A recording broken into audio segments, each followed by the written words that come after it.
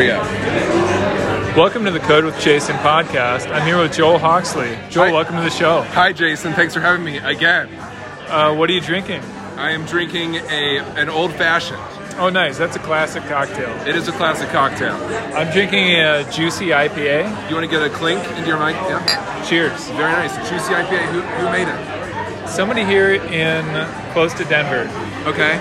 That narrows it down to about 300 breweries within 20 miles of where we're standing right now. I don't know. The bartender, this is my second juicy IPA of the evening. Okay. The bartender I got the first one from told me the whole story, Okay. which I don't remember. I wasn't paying very good attention. Did he use the term notes when describing the beer?